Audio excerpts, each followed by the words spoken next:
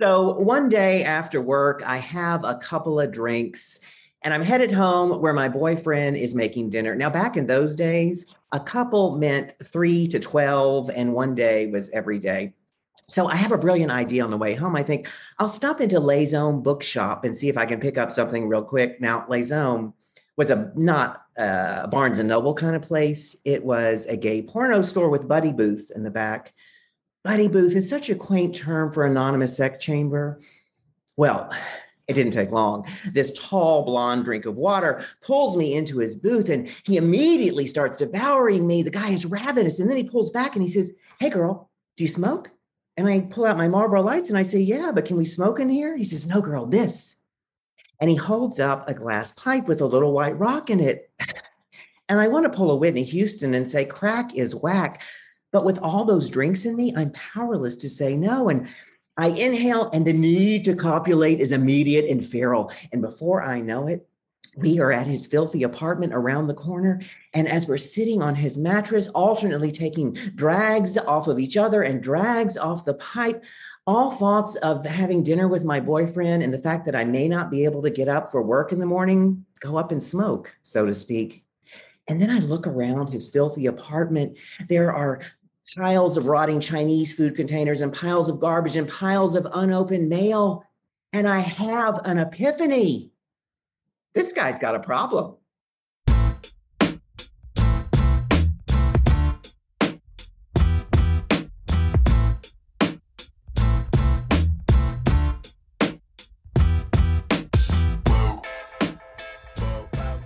Hey there, and welcome to Grit, True Stories That Matter. Grit is a weekly podcast about stories, the contemporary, personal, narrative kind of story, and the people that craft and tell them.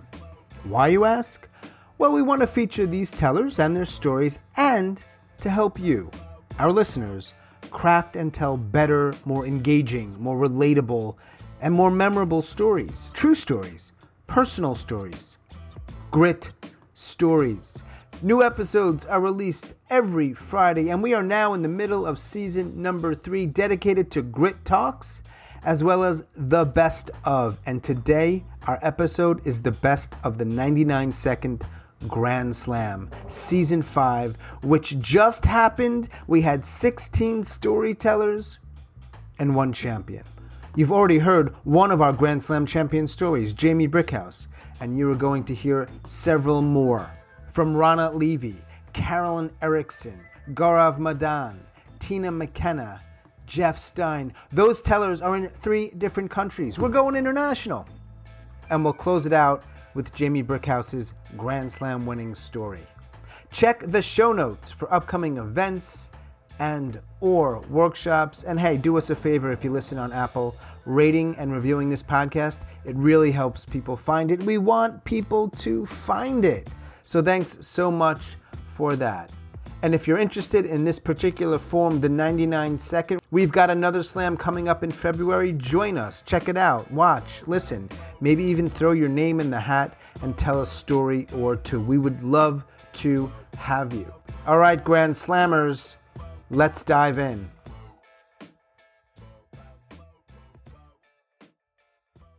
I'm lighting a yurtside candle for my mother, as I've been doing for the past 13 years.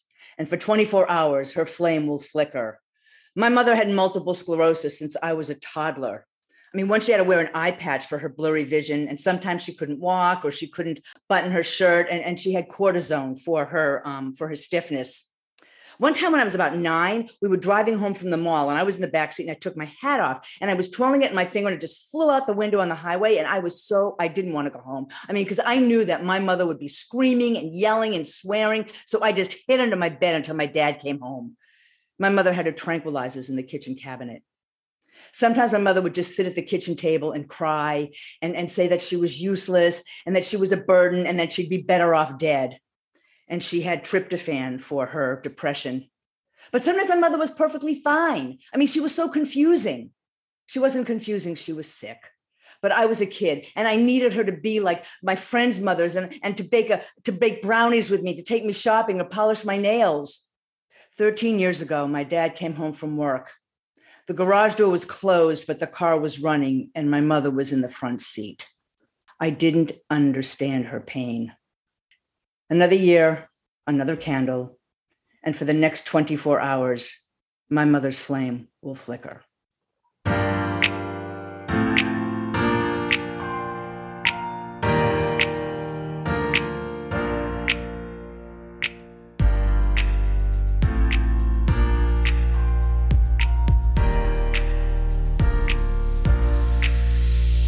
I walk into the kitchen. I've been on my morning walk. My husband is making coffee. He looks over at me and he says, "You seem different." It's 1996. We've been married for 25 years. And I think that on my morning walk, I have decided to leave the marriage.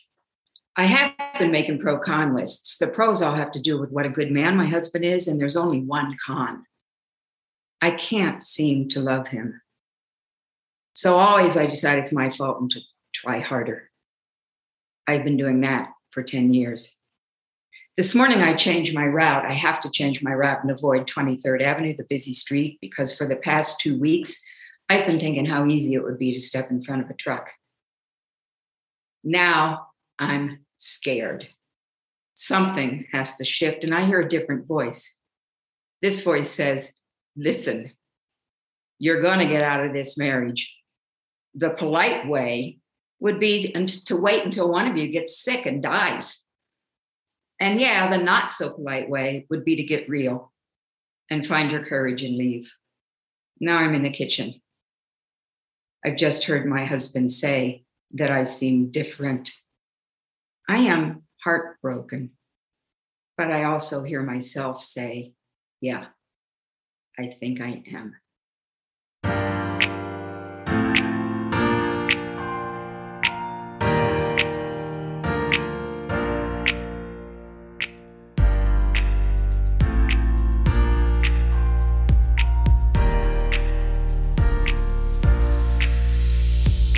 In Delhi, in India, my hometown, I'm traveling in our subway we call Delhi Metro on a cold Saturday evening when I see this playful toddler smiling at me from far.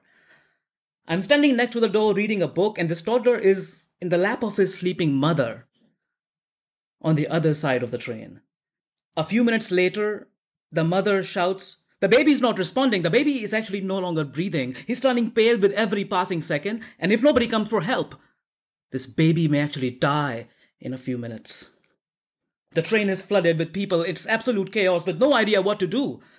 I immediately jump towards him, grab him from his jaw, turn it around, take a deep breath, and strike firm blows with the heel of my hand on his chest. I continue doing this for what seemed like lifetime at that point, with no success. We are losing him. Just as I begin to give up, ting! A coin pops out of his mouth, and he cries like a newborn with a new life.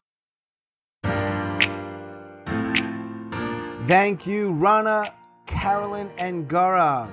Next up, Tina, Jeff, and our Grand Slam champion for season number 5, Jamie. After my mother walks out on us when I'm 12, I would see her every other weekend. And on one of those weekends, my grandmother shows up. Now, my mother and my grandmother are both French, and that's all they spoke to each other. I don't speak any French. However, what they didn't know is that I understood everything they said. So on that day, they decide they're going to put me in my mother's wedding gown. Now, I'm 13, which is like a gruesome time for a young girl. But there I am in her wedding dress on a cocktail table in her sunken living room. And they're chain smoking their Gauloises, and they're circling me like sharks.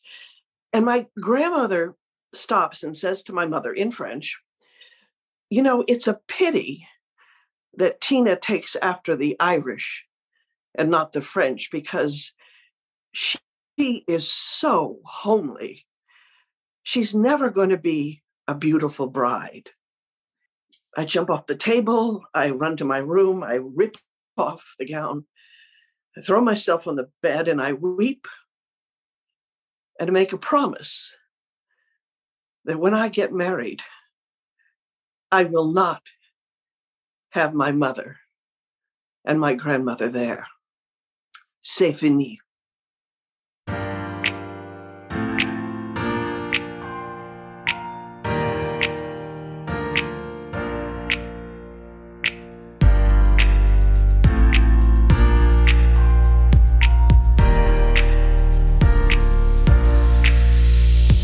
My best friend, my brother from another mother, has had a daughter.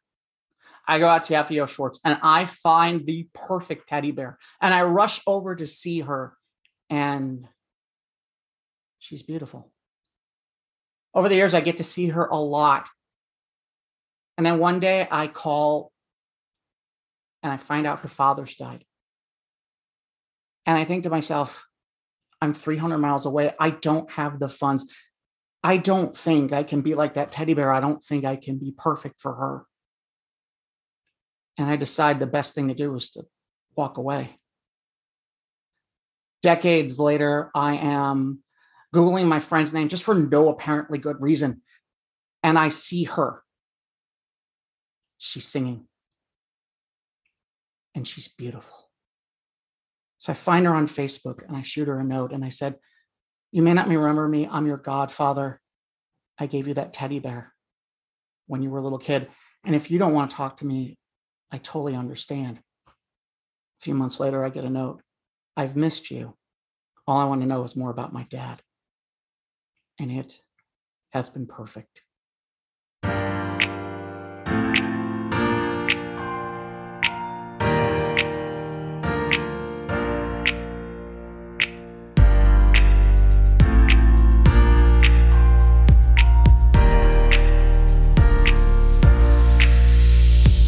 So when I come to in a Manhattan emergency room to the news that my Texas tornado of a mother, Mama Jean, is on a plane from Texas, I panic. You see, I had taken an overdose of sleeping pills, my alcoholic bottom, and I can imagine how she's going to greet me. She'd point a perfectly sculpted red fingernail and yell, "God damn it! I knew you'd end up like this. I just knew it."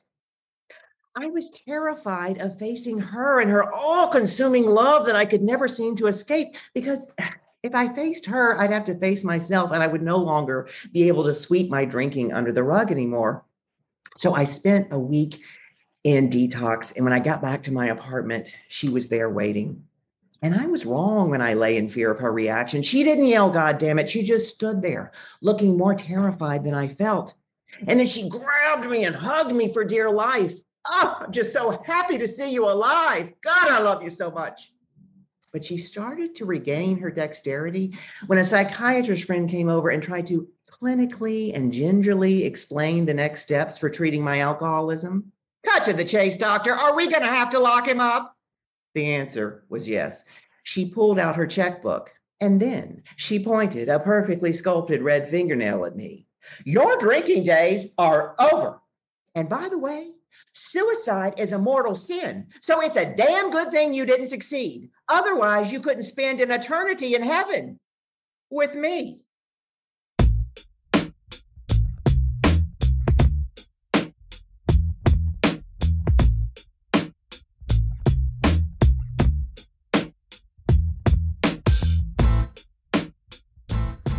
As always, thanks so much for listening and all of your support. Special thanks to our Grand Slammers, Rana Levy, Carolyn Erickson, Gaurav Madan, Tina McKenna, Jeff Stein, and our Grand Slam champion, Jamie Brookhouse. Well done, everyone. Thanks so much. Check the show notes for upcoming stuff, events, and or workshops. And hey, help us out if you listen on Apple. Rate and review this podcast, please. It helps people find it. That is all for episode number 65. Boom.